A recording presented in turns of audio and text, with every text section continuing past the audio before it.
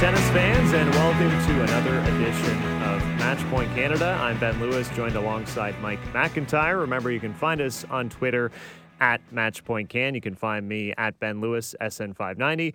And you can find Mike at McIntyre Tennis. Well, I'm thrilled for this week's episode as we have a guest who is absolutely one of my favorites to watch compete when I was watching tennis as a teenager, Mike. I don't know about you, but we have a very special episode 18 lined up. I wish I could say I was still a teenager back then, Ben, but definitely a player I enjoyed watching. And in fact, the first player I ever asked a question to in a press conference back in 2008 in Washington, D.C. I might even tell you how that went later in the show. But Andy Roddick, thank you so much for taking the time to join us today. As I try the mental Rolodex of me potentially being rude to a first-time journalist at an ATP event, I'm sorry in advance if I did something terrible. No, you know what? It was kind of like my initiation. I actually felt like it was a badge of honor to wear afterwards that I survived a grilling from Andy Roddick, so don't even worry about it. Yeah, I've never understood why the press is the only person allowed to ask questions or make statements. You know, I feel like it should be an even deal. It started well. I started strong, and then I felt like, hey, maybe I can throw in an off-the-cuff second question. And unfortunately, it didn't kind of land and hit the mark. So you called me on it, rightly so. And ever since then, I've been more prepared as I enter the press room. Well, good. I apologize, but I'm glad it's turned out okay, and hopefully we can bury all hatchets. Yeah, well, I'm still doing tennis, 11 years later, so I guess it worked out. Lots of Toronto listeners here who are excited for your return to Canada, return to Toronto this week for the Invesco Series event. Can you tell them what can they expect from the four of you on Thursday night? And between you guys, which player maybe takes this the most seriously between you guys? Yeah, I mean, listen, we still want to go out there. I think we still have an ego about wanting to play well. I think the result probably matters a little bit less than it used to. I think we've moved on, a lot of us at least, to I know Robbie hasn't yet, but to fatherhood and some kind of different things. But yeah, I mean, I think you always have an ego about trying to play well. I think it's an opportunity for us to be a lot more interactive, with the crowd. We want crowd participation. We will not get pissed if someone's walking around during a match and getting involved and yelling. Like it's a lot more interactive than when we were on tour, and it was frankly a pretty selfish existence. So listen, I think we all still feel like we're lucky to be able to get out there and to have people actually want to spend an evening watching us still. And so that's not lost on us. For those who aren't familiar, it's going to be an all-American affair. The first match is between Jim Courier and James Blake at 7 o'clock, followed by Andy against Robbie Ginepri at 8, and then a finals at 9 p.m. Andy, what part of your game would you say has kind of stood the test of time since you retired 7 years ago, and what part is the hardest one to keep up? It's amazing that you still think there's a part that's held up with the test of time. My mistake. Sorry about that. When my shoulder's in shape, I can still serve a little bit. My backhand's actually probably the same. I mean, it wasn't very good on tour, but for old man tennis, it's not bad. It might have gotten a little bit better. The forehand for me is the hardest one. I've lost a bit of the wrist, right? That kind of mechanism that makes you be able to kind of turn the ball over and create different spins and kind of fire it on the run, and that's the hardest part when you're not kind of playing super often. That kind of fire on the forehand is something that I struggle with sometimes now. And Andy, I'm just looking back at your career, and you must have pretty fond memories of Canada, that stretch there, 2002 through 2004. You had a pair of finals in Toronto. You had the Masters 1000 win in Montreal. What do you remember from those years of playing in Canada, and how fun is it to be coming back to do these types of Champions Nights in Toronto? Yeah, I mean, I had a lot of great years, even before the years you mentioned. I remember in 2001, I feel like in Montreal, I might have barely gotten into my own ranking for the first time, and I had my first win over a world number one in Gustavo Kuerten. So that was a huge milestone. And then in 2002, the final you mentioned, I became, I think I passed a couple of my heroes in the rankings with Pete, and kind of was flirting with the number one American, and so that was crazy for me. I remember kind of that day where I became the number one American for the first time, and that was nuts. The win in 2003, it was the start of the space between wins against Roger. I beat him there, and then I waited a little while before I decided to do it again. But it was just great, and the fans are amazing, and it was fun to kind of go back and forth between the two cities. That was it didn't happen anywhere else with the Masters Series events. So I always felt lucky to be able to go up there, and it was a great time, and especially early in my career, I tended to play pretty well up there. And for our listeners, coming Thursday night, Invesco Series, Andy Roddick will be competing along with James Blake, Jim Courier, and Robbie Ginepri. I know from when I watched you as a player, many people think of the serve and your huge forehand. I always just really admired your competitive spirit and your drive. Now, I know these Invesco Series nights, you guys love to have fun, but do you still feel like you have that inner drive of competition sometimes when you're stepping on court, or maybe even as a fan when you're watching? Do you ever get that inkling or that drive to really get out there and compete that way that you did? Oh, man, I know the answer I'm supposed to say. There's no answer you're supposed to say. It's okay. But honestly, when I was playing, I was probably pretty tough to be around. I was, very, very focused. I worked all the time. If it wasn't tennis, it was fitness. If it wasn't fitness, it was nutrition. If it wasn't nutrition, it was getting treatment. And I was very inward looking. When I retired, it changed very quickly. So is my night going to be ruined if it doesn't go my way? No. Do I want to play well because it's super fun to still play well? And it's not a given anymore.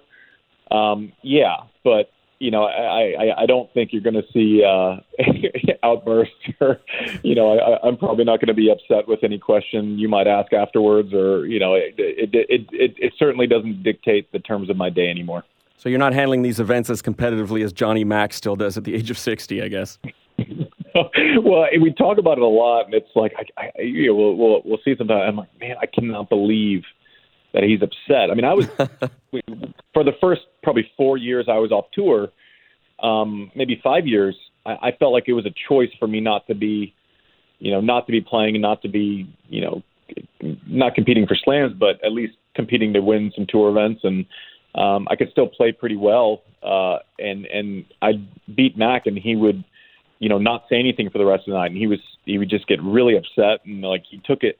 And for me, it's this weird divide between that. I guess that's not the way I tick anymore, and this kind of weird respect that's why he was the way he was. That's why he was great, and that's he kind of still ticks that way. It still bothers him. So there's equal parts judgment and admiration for how seriously he still takes this.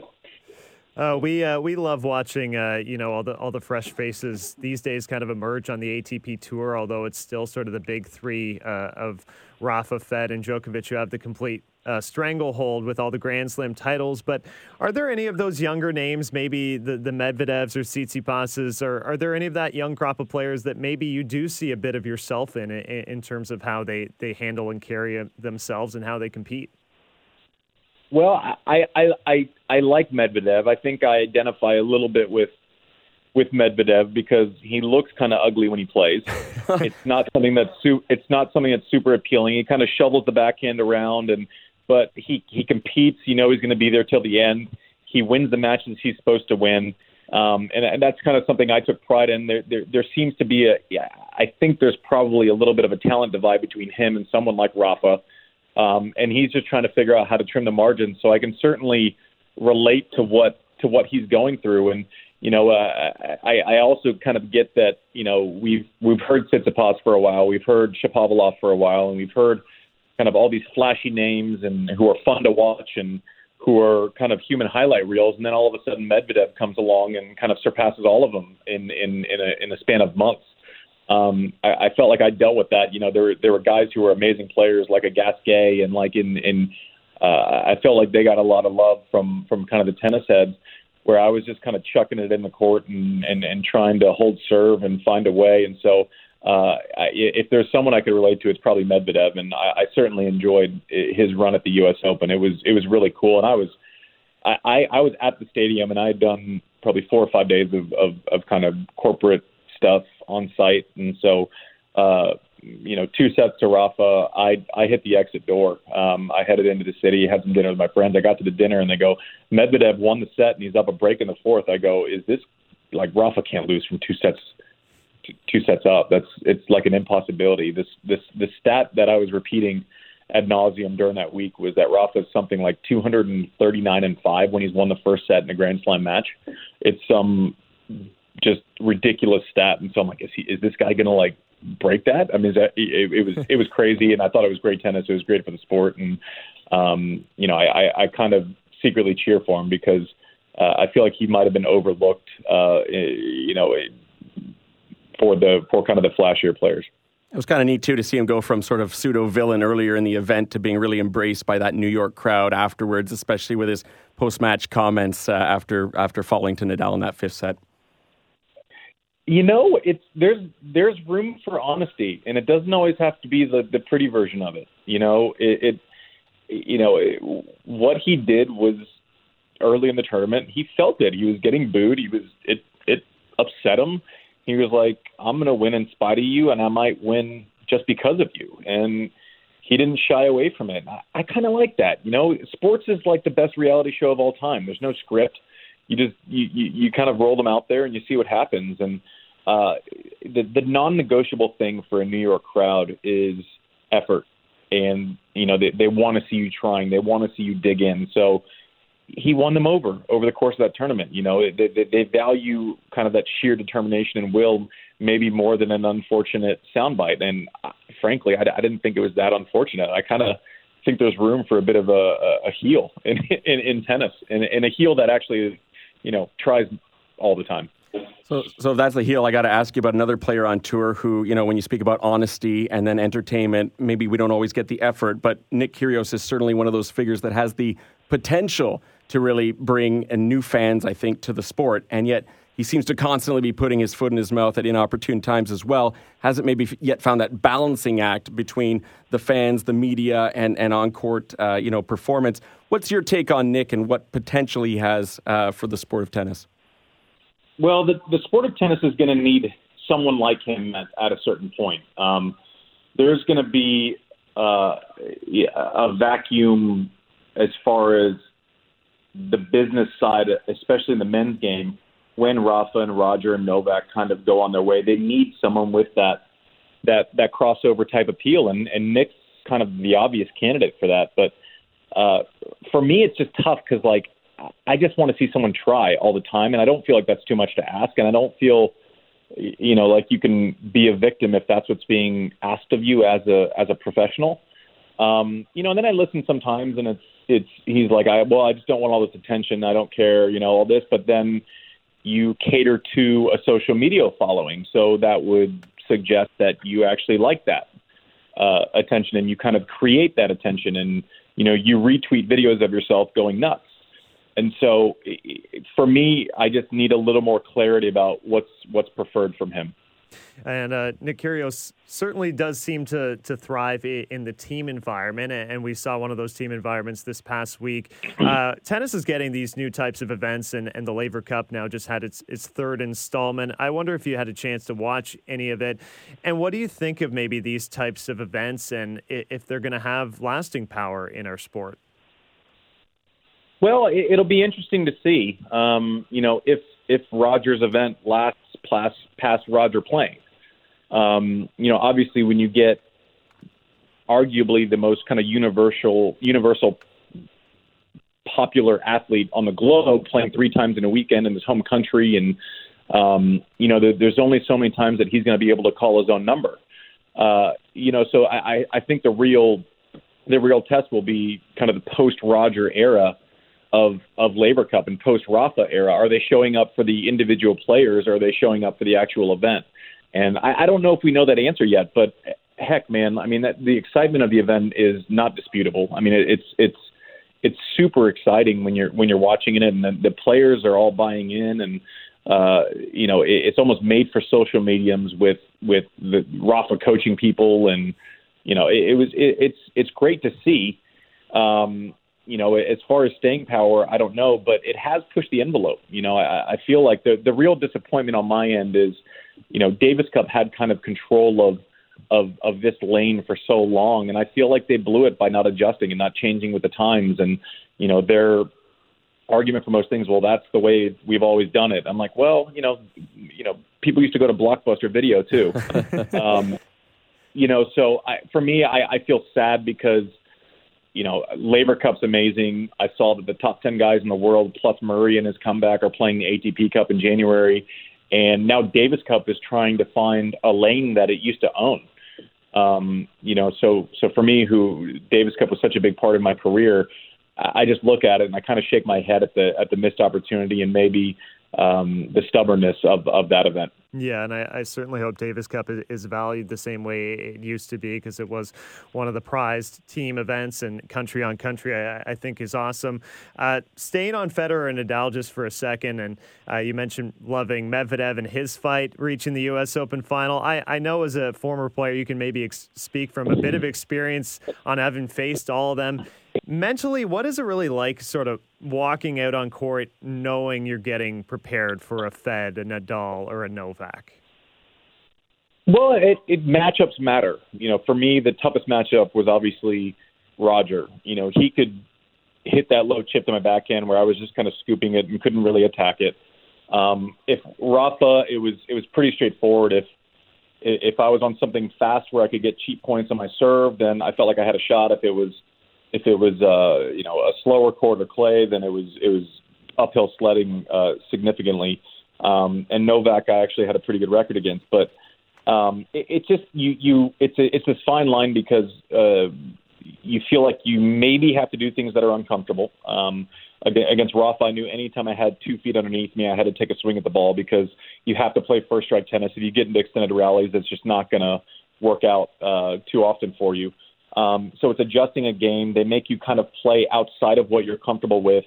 And, oh, by the way, you're going to have to execute it for hours at a time. So there is a mental pressure that is kind of always there with those guys. You can't kind of hold serve, expect them to miss 2 or 3 balls, play a sloppy game. It doesn't work that way. You kind of have to come up to goods for an extended period of time, which is tough. How to do it, everyone can talk about that, but actually stepping up and executing it is a different story.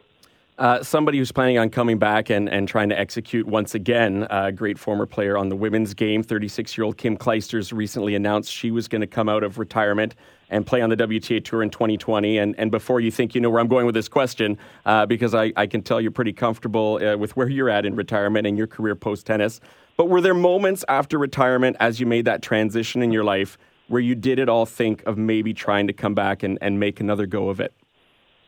No, not really. I was lucky. I had things to transition into post-tennis, whether it's my foundation or business or family, giving my wife the best version of myself for a change and not being, selfish with my career and kind of selfish in general. So for me, I loved practicing with the guys who were still on tour, and I loved playing sets against those guys in practice. And, my ego was served, trying to win sets then and kind of getting maybe a little bit of a peek as to where I thought I would still be. But I didn't need an audience for that. Kim, on the other hand, like every WTA player that you hear of that plays her in an EXO or something is like, there's no chance she should not be on tour currently.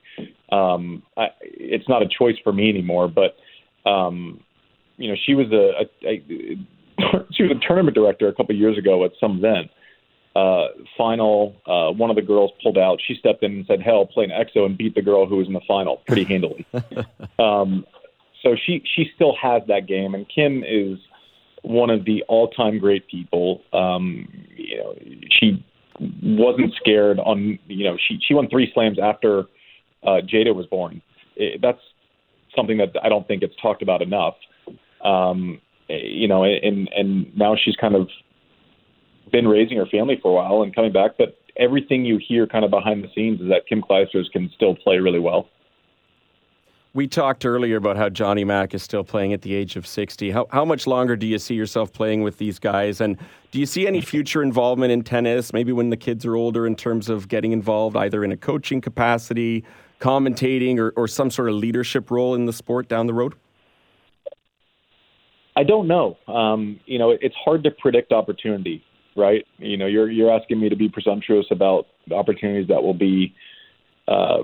still be there. I don't know. I enjoy being a fan. I don't need to attend every event and, kind of be in the scene. And, those weren't my favorite parts about the game. I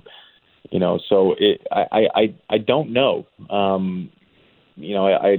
I did some commentary for BBC. I enjoyed it, but am I willing to be away, from my family for a couple of weeks to sit in a box and watch someone do what I used to do? I'm not there yet. It's hard for me to predict the future. The hard thing about tennis is that geography stops for no one. You have to go to the tennis tour in whatever capacity, whether it's commentating or coaching. A leadership role would be interesting. I feel like maybe it's not as geographically intensive as maybe some of the other things, but I don't know. I love it, but I don't feel that need to be around it all the time. I'm happy watching from a distance. I love watching some of the young players. You all have to be going nuts with what's going on in Canada right now on the good side of things. Yeah, to say we're happy is a bit of an understatement. Yeah, but that's the fun part of it. Like, I would rather watch, Shapovalov play Felix in the first round and Andreescu kind of maybe looking like the person who kind of takes the mantle here. That's exciting to me, seeing kind of the newer players. But I can watch that from my couch or wherever I happen to be at that time. Right on.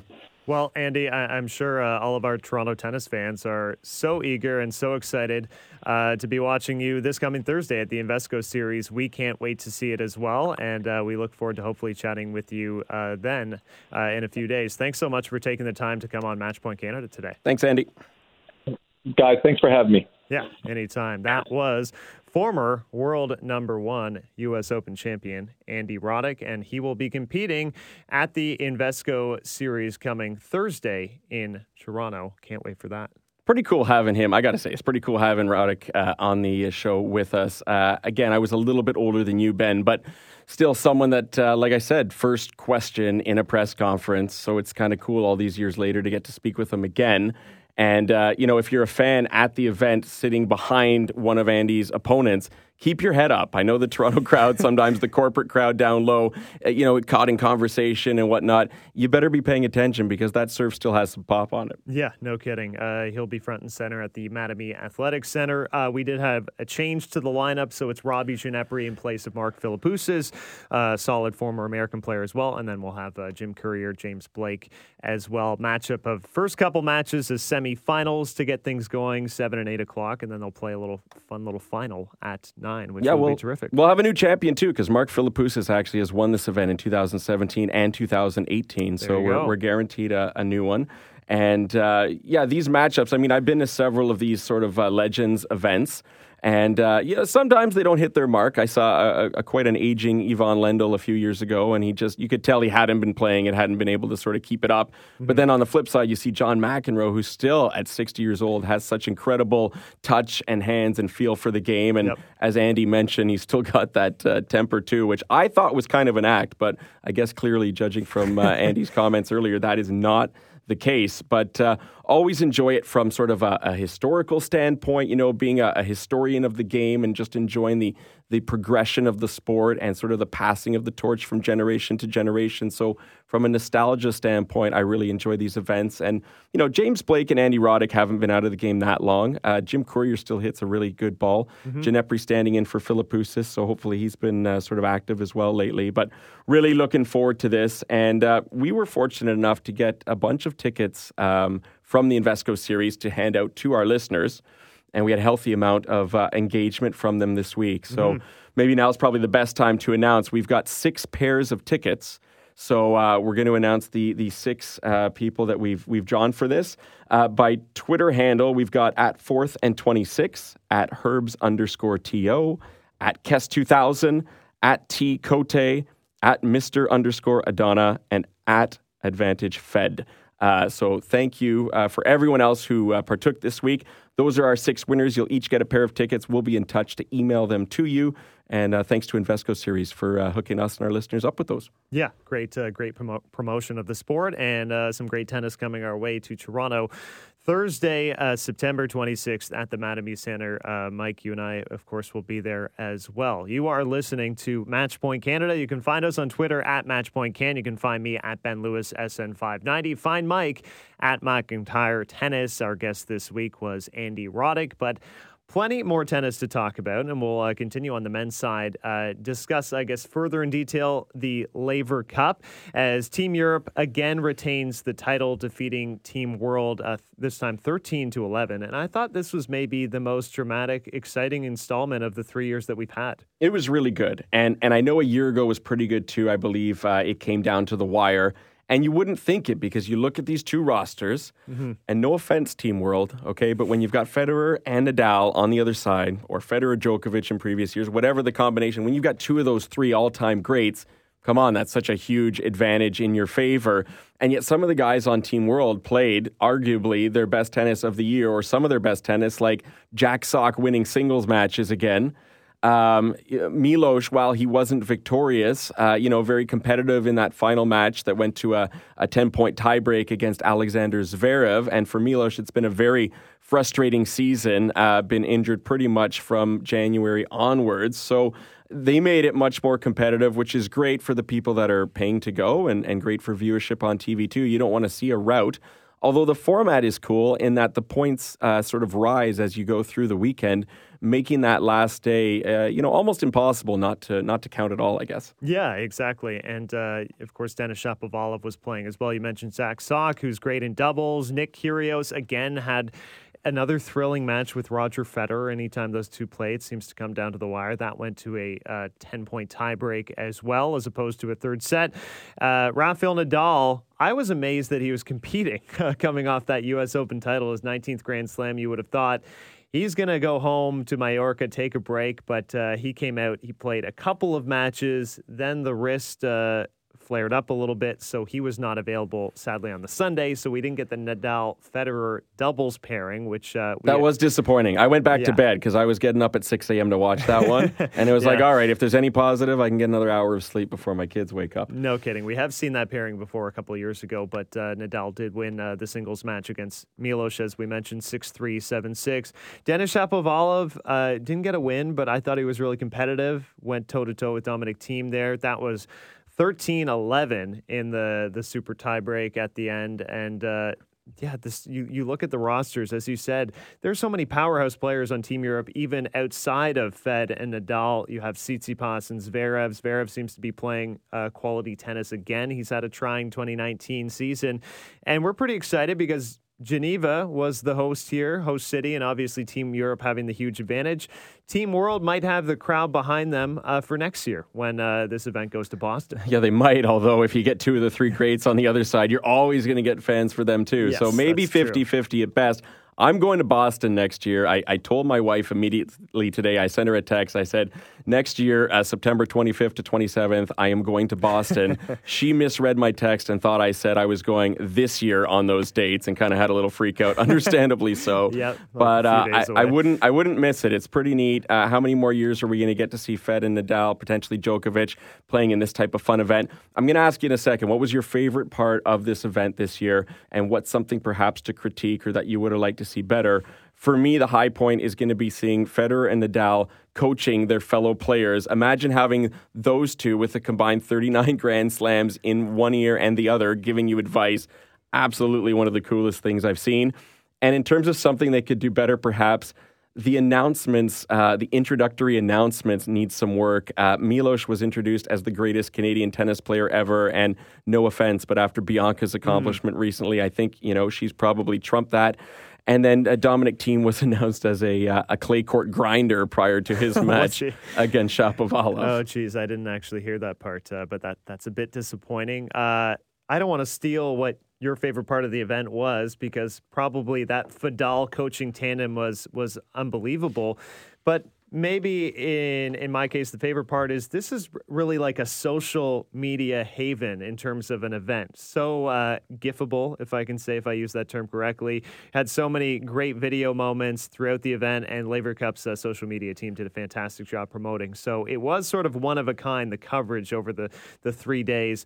My one critique, I suppose, is I just like that word exhibition removed from that. All these players are taking it that seriously.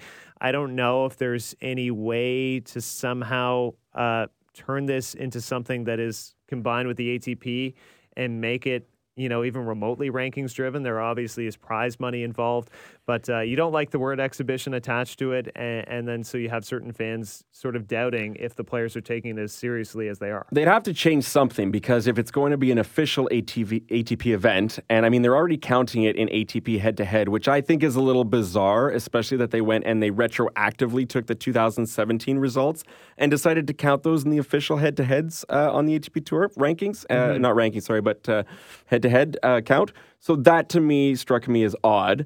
Either you're an exhibition or you're an ATP event. What is this sort of in between? But if you do make it official, then you're going to have to maybe adjust how players get into this event. It can't just be invitation only. It would have to be, I would imagine, based on ranking at that point. Yeah, as opposed to maybe a selection process as well from coaches. And sort of the question is can this event become what Ryder Cup is to golf? And Ryder Cup is Team Europe against the Team United States, and it's incredibly competitive, and I felt that competition here at Laver Cup.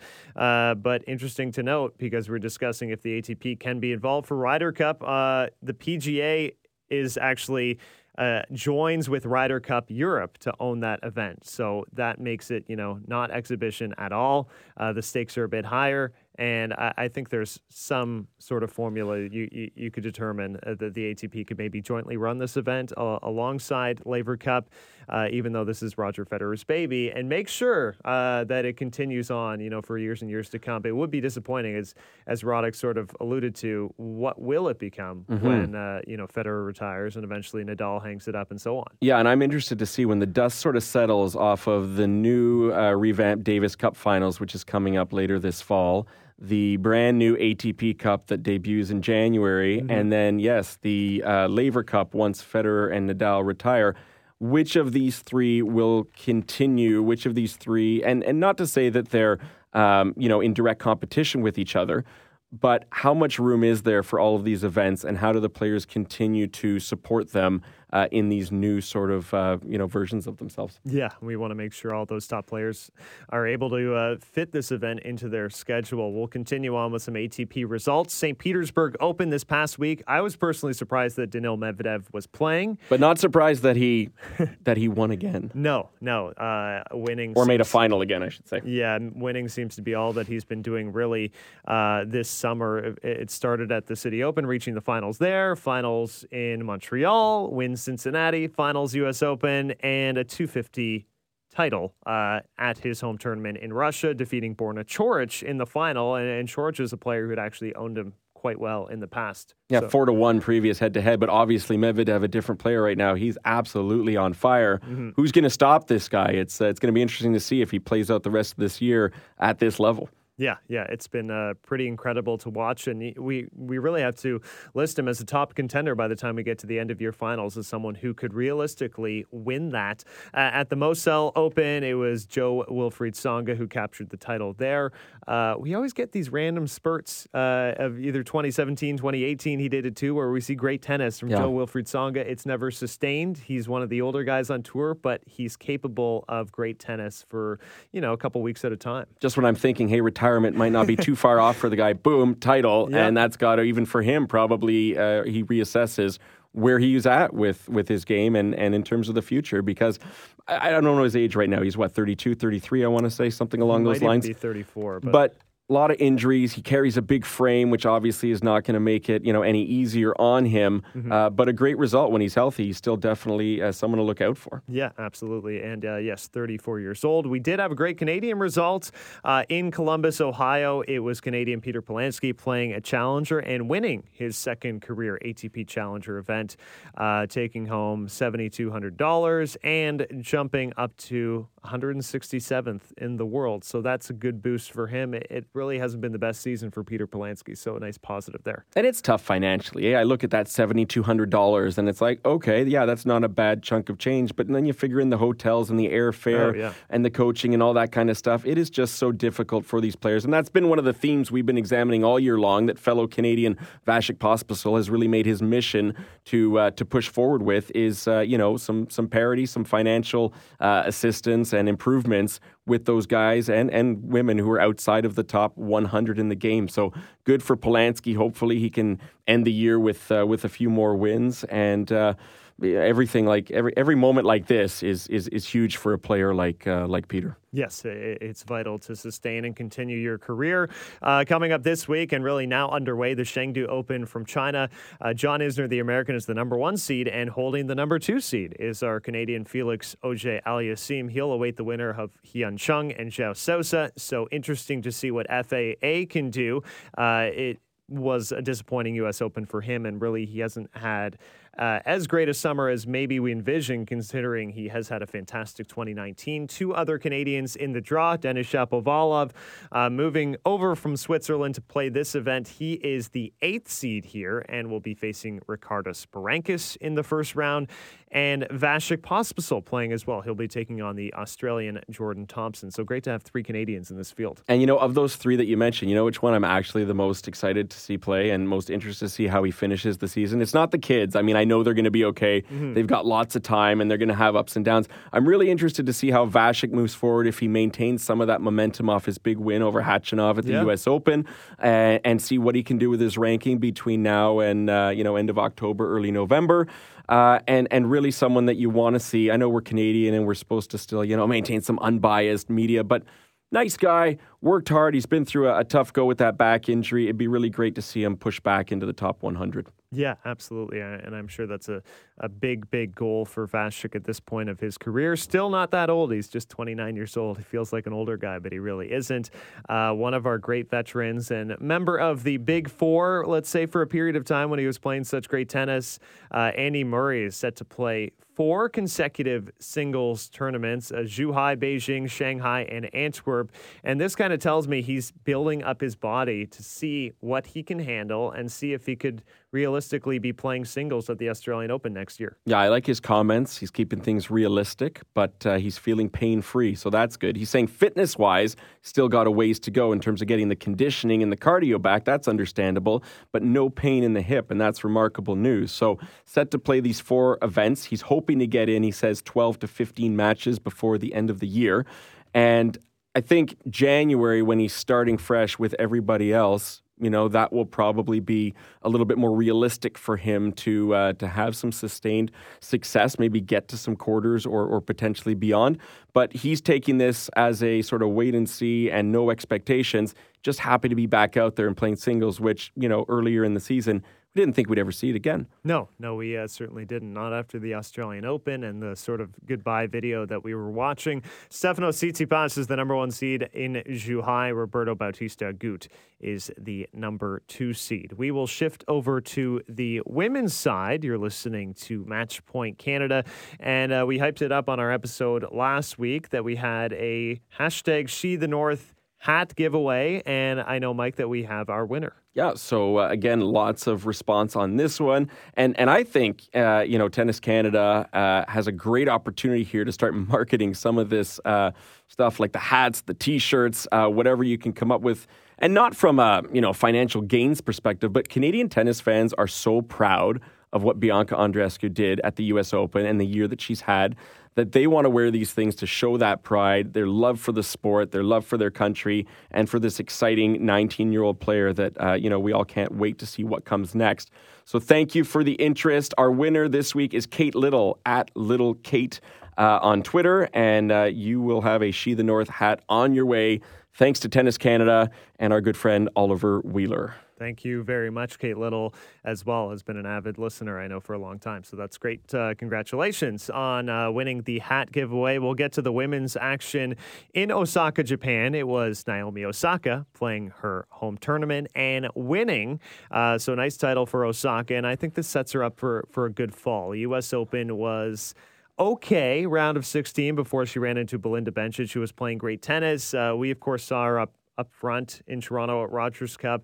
To me, Osaka is still one of the best 3 players in the world. Yeah, and post-Wimbledon, I think she kind of turned a corner. It might not have seen it necessarily in the results as much as some would have liked to have seen, but just mentally speaking, she admitted she was feeling much more content, happy to be back on the tennis court again. She's changed coach or gotten rid of her coach, Jermaine Jenkins, so another coaching change. Bencic has really had her number this year, beating her all 3 times, but nice to see her getting back to the winning circle. I really liked her deadpan humor in press, where she said, "Well, yes, anyone from their home city takes on that name, and that's why Osaka is the." And the press went kind of silent, as if like, "Oh, is that true?" But again, I think people getting used to that sense of humor, which I really enjoy, that sort of quirky / awkward sense of humor. Yep. But good for her, and that is coming at a great time of the season, winding down, and you want to finish strong. You want to go into 2020 with some positivity, if you can. Obviously, any player would say that. And so for Naomi Osaka, who's had a tough season, which is funny to say, despite the fact she's won a Grand Slam this year, she's had a tough year overall. Beyond that. And so this certainly is a good sign if you're a fan of hers. Yes, certainly is. Over at the Guangzhou Open, it was American Sophia Kenin capturing the title there, and she is certainly one of those names of those rising crop of young stars. I know we were talking about her at length at the Rogers Cup in Toronto. She has played a couple great matches against Bianca Andreescu this season. I'm hoping that can turn into a budding rivalry, and she is just the real deal in terms of her compete effort, her movement on the court.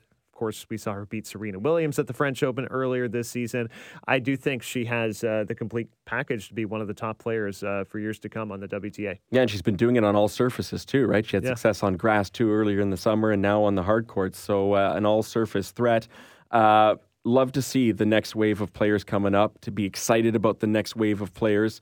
And she's certainly up there with Bianca Andreescu. I imagine plenty of competitive matches between those two moving forward. As well, another young name who was back this week, Amanda Anisimova, who fell to the suddenly resurgent Bam Bam Sam Stosur, who made finals last week and beat Anisimova this morning, as we're recording this on Monday here now.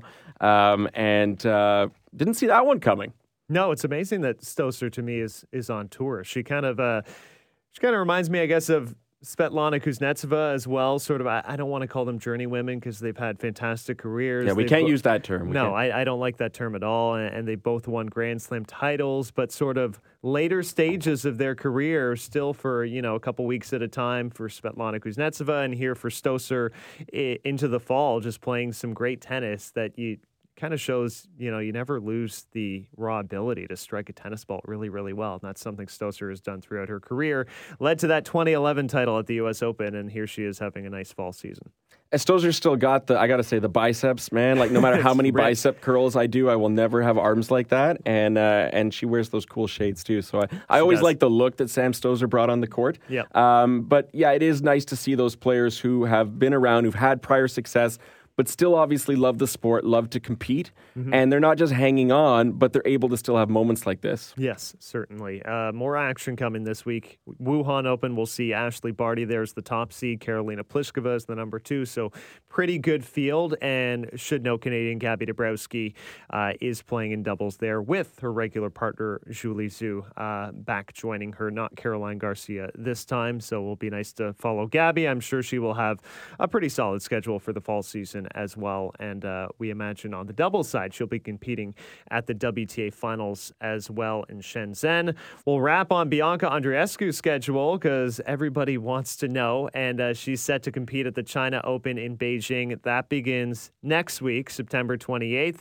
So we think back to last year, and it's remarkable. It really is crazy. You look at the schedule she was playing last year. I mean, you followed her in the fall at the Tevlin.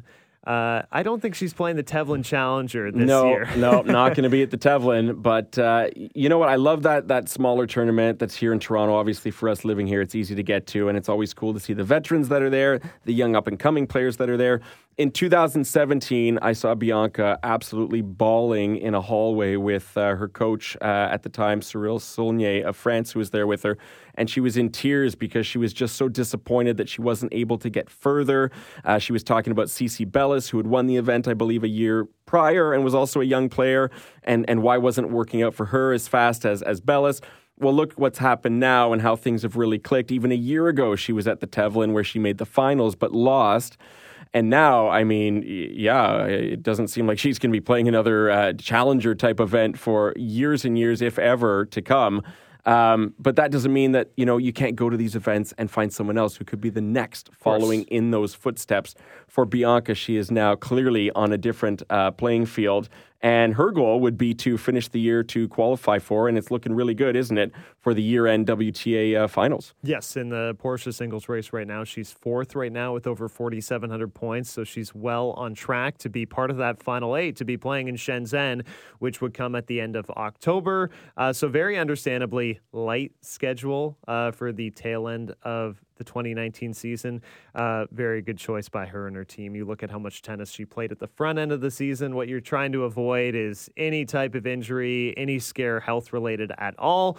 So she'll play the China Open, which is, of course, a premier, so it's important to play. She'll be competing there.